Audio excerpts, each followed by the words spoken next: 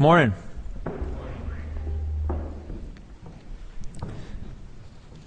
If you have a Bible, turn to Luke chapter 3. Everybody grab a Bible. I'd love for you to all see this today. As you're turning there, I do want to make mention, as Will said, we do have our annual meeting today, and as a result of that, our service is abbreviated. We know that we can only keep people here so long without feeding them lunch. And so in lieu of lunch, we will have some refreshments in the courtyard, and then we'll come back in about 15 minutes thereafter and start our annual meeting. So we're going to hopefully end today's service about a half an hour earlier than regularly scheduled. And I do hope that all of you will come and attend. Even those of you who are not members, you are more than welcome to come, to participate, to see what it's like at Coast, a little bit behind the scenes and some of the things that we do. So I encourage all of you to make it today. Let's read from Luke chapter 3. Would you please stand with me as we read? We're going to be in verse 15 and go till verse 22. Luke 3, verses 15 to 22. Now, as the people were in expectation and all reasoned in their hearts about John the Baptist, whether he was the Christ or not. And John answered, saying to all, I indeed baptize you with water, but one mightier than I is coming, whose sandal strap I am not worthy to loose. He will baptize you with the Holy Spirit and with fire. His winnowing fan is in his hand, and he will thoroughly clean out his threshing floor and gather the wheat into the barn, and the chaff he will burn with unquenchable fire. And with many other exhortations John preached to the people.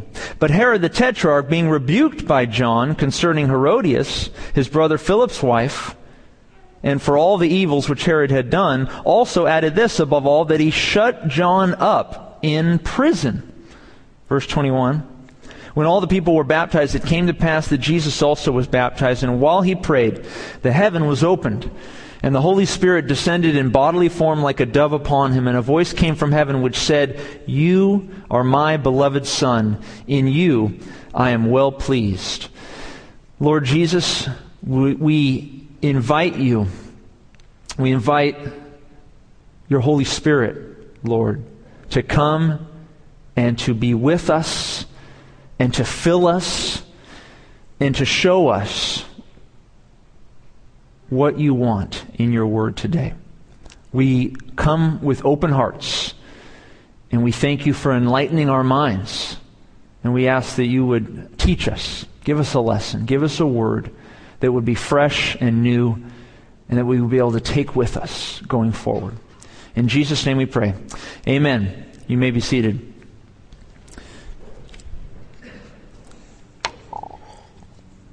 Three lessons today. Three lessons. They're simple lessons, but ones that I hope that we can take with us going forward. The first lesson, I'll be very brief about it. And actually, it starts in the middle of the chapter, or in the middle of the reading that we had there. You'll notice verse 19, Luke jets over to Herod and what had happened between Herod and John the Baptist.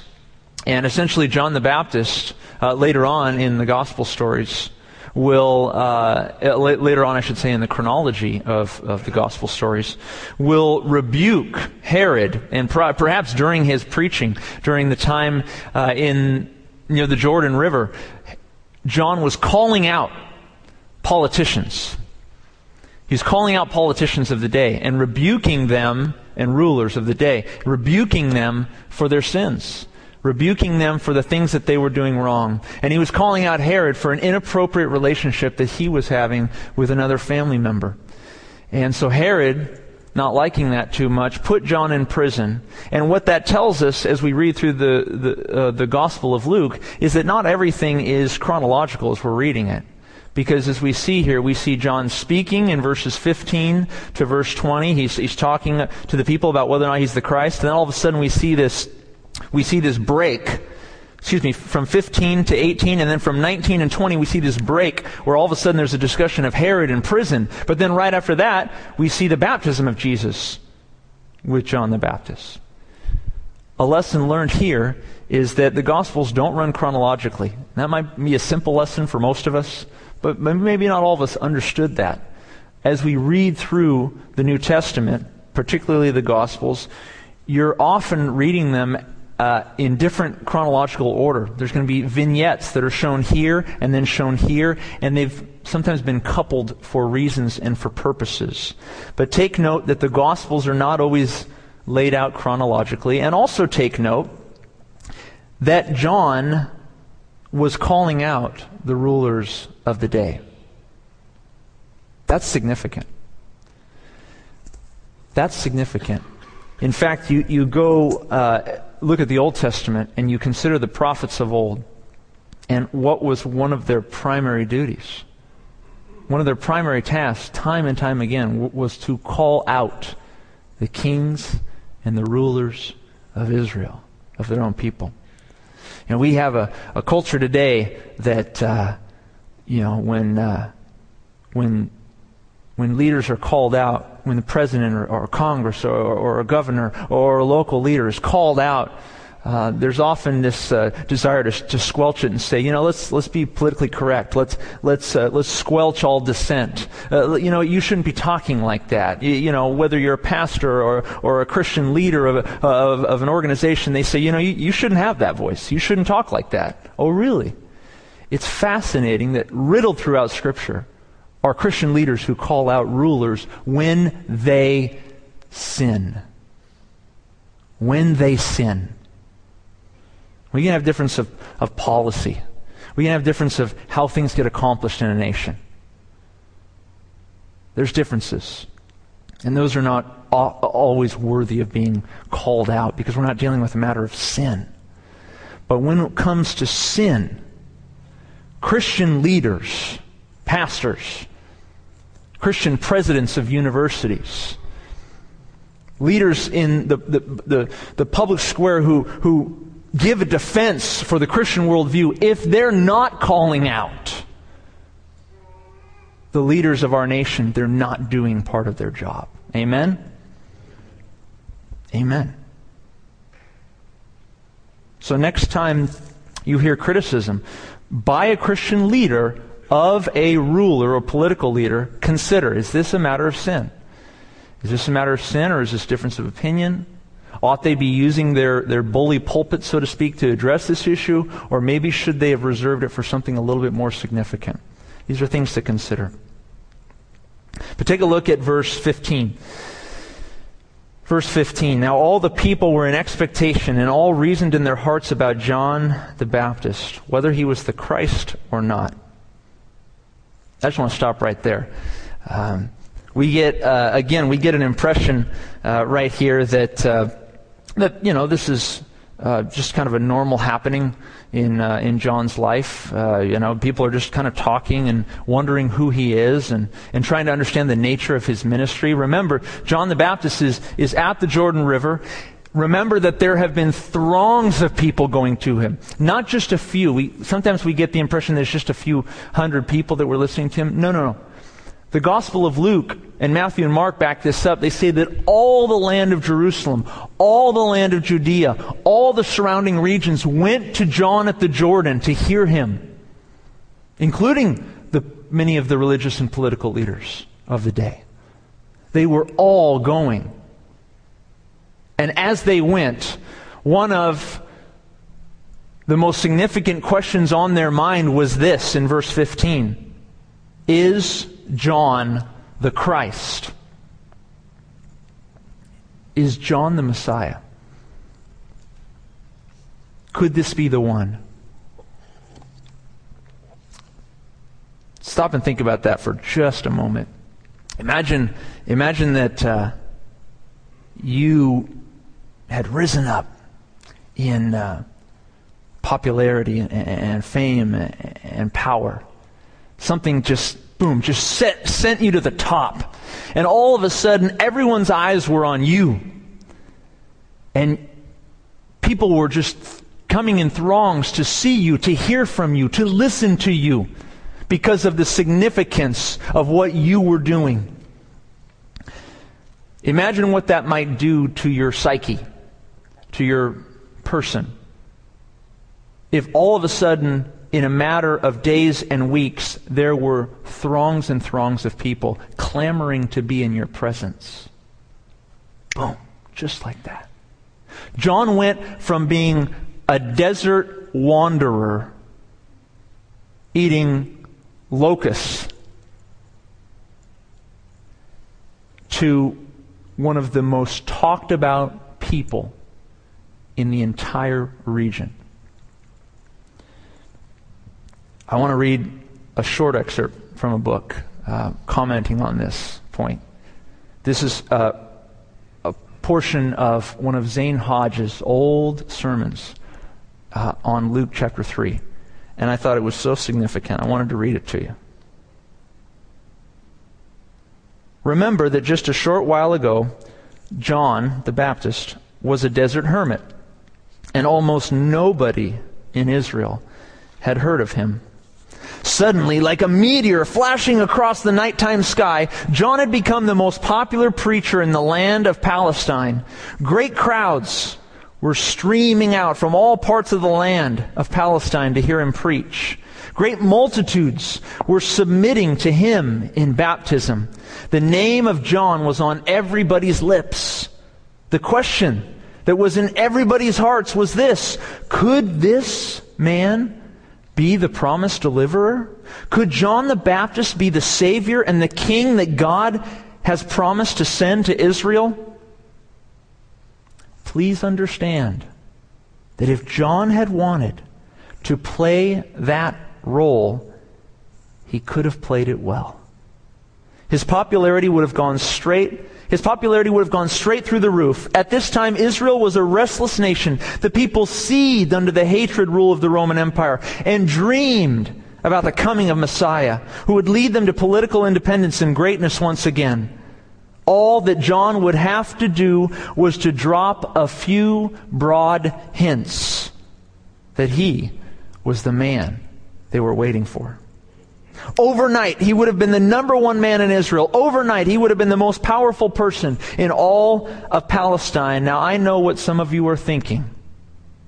Hodges writes, I know what some of you are thinking. You are thinking, well, that was a very special and unique kind of temptation that could only come to a man like John the Baptist. It really doesn't relate to me at all. Do not kid yourselves. This is the same kind of temptation that comes to all of us. It just happened to come to John the Baptist on a larger scale. It is not uncommon at all for people or an individual in a Christian church to want to play the role of the most powerful person in the church. Believe me, it is not always the pastor.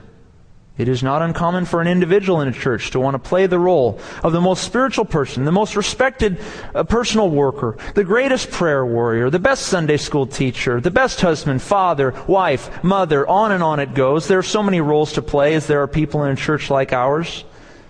He goes on to write, so there it was, an opportunity of a lifetime for John the Baptist, a chance to play the role of the Christ of God.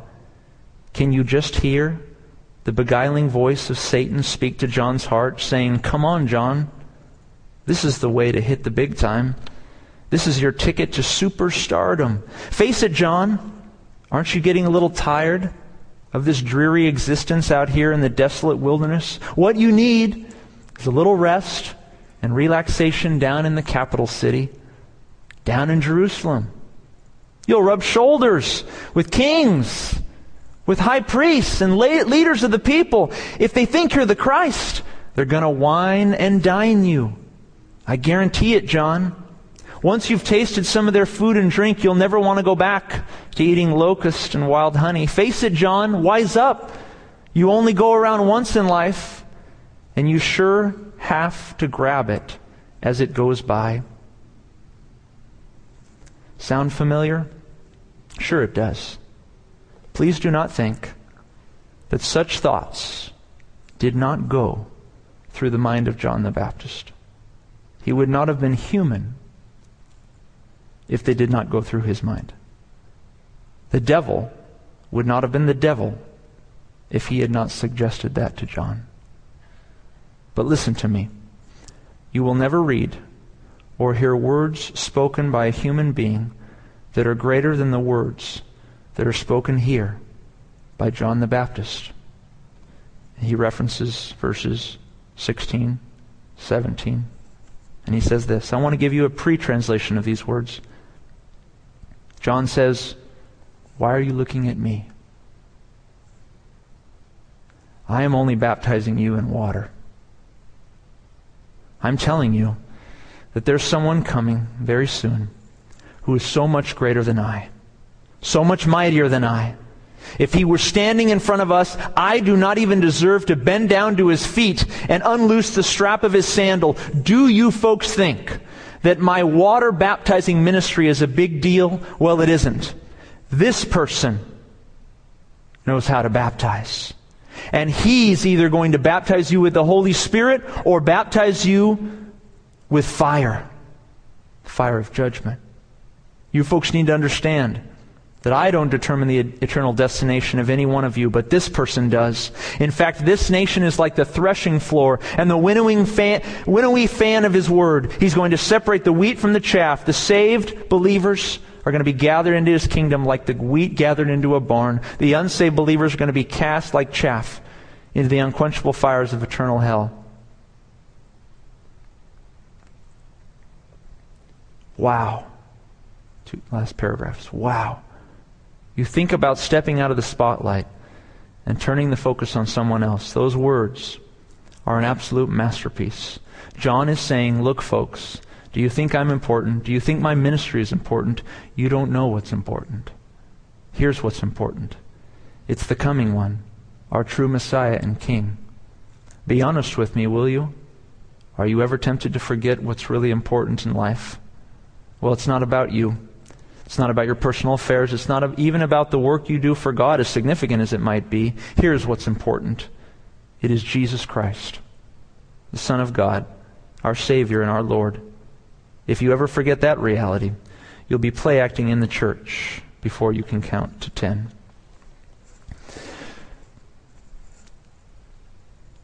It's longer than I remembered it. I'm sorry. But that spoke very powerful to me.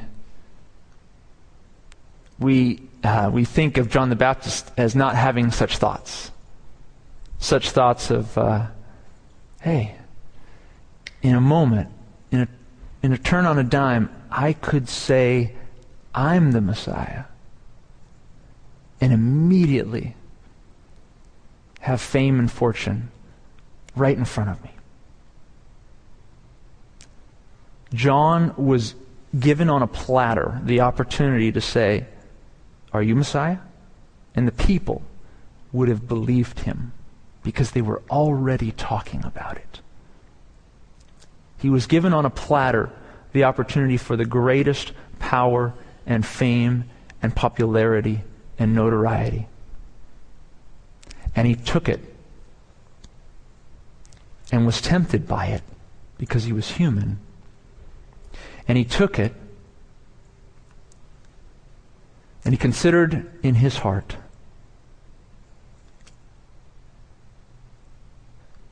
how he might respond. And he responded by saying, I want none of this power. I want none of this fame. I want none of this notoriety. I want it all going to my Lord Jesus Christ.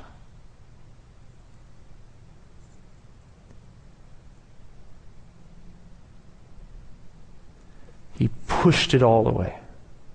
Tempted to accept it. He threw it away and said, look at Jesus, not me. And then something crazy happened. Verse 21.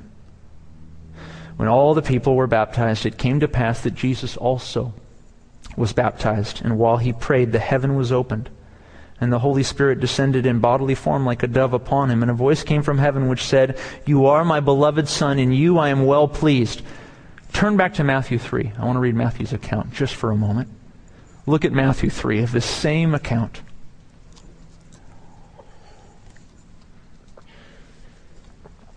Matthew's account, also in chapter 3 of Matthew.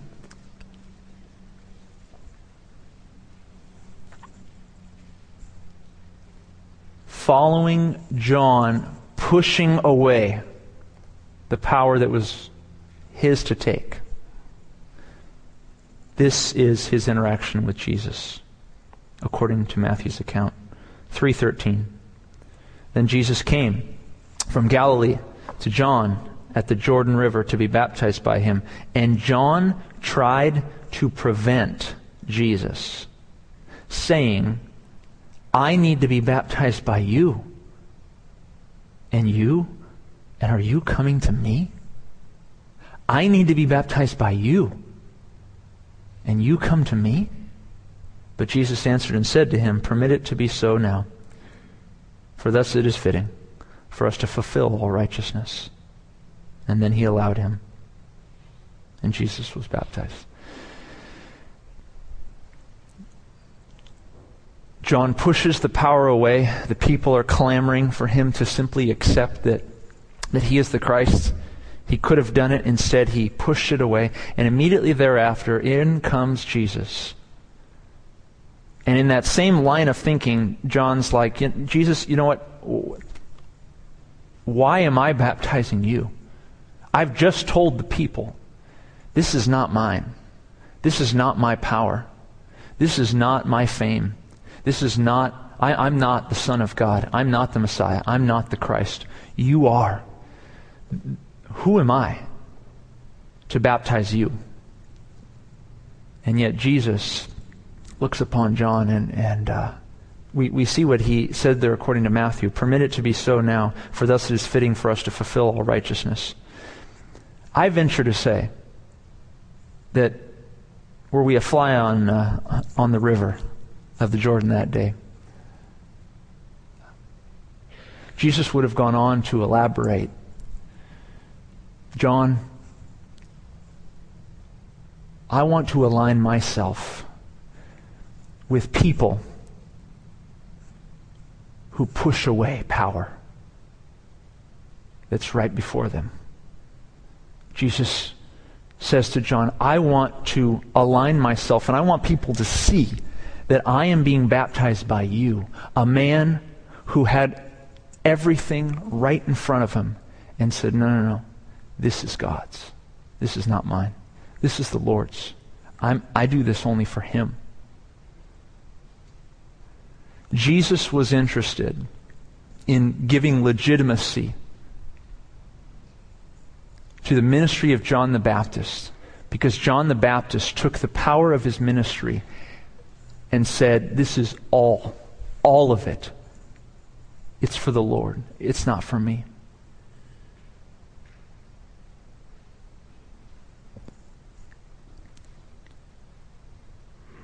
Lesson for us today. Whatever power you have now, or whatever opportunity and power and popularity you might have later, consider how you'll use it. Consider how the greatest prophet of all, according to Jesus, used it. And then consider how Jesus, as John pushed it away, consider how Jesus ran straight at him and said, that's the man I want to have baptize me.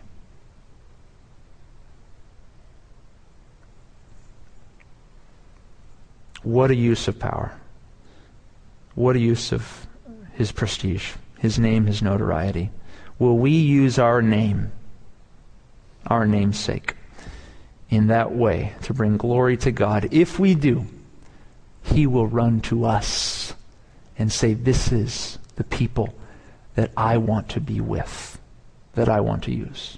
Let's pray. Heavenly Father, oh Lord, we thank you, God, for this time in your word. We thank you for just a short word of truth that penetrates Oh, Lord, we want to be a people that responds to the power that you give us and gives it right back to you. Puts it right back in your hands and says, this is for your glory, God, not mine. This is your fame, not mine. We know that you will run to people such as that, God. As your son Jesus went to John, sought out John to be baptized by him, not anyone else, but by him, because he was a man who understood how to use the power that you afforded to him. Lord, may we, as people and as a church, imitate that pattern. In Jesus' name we pray. Amen.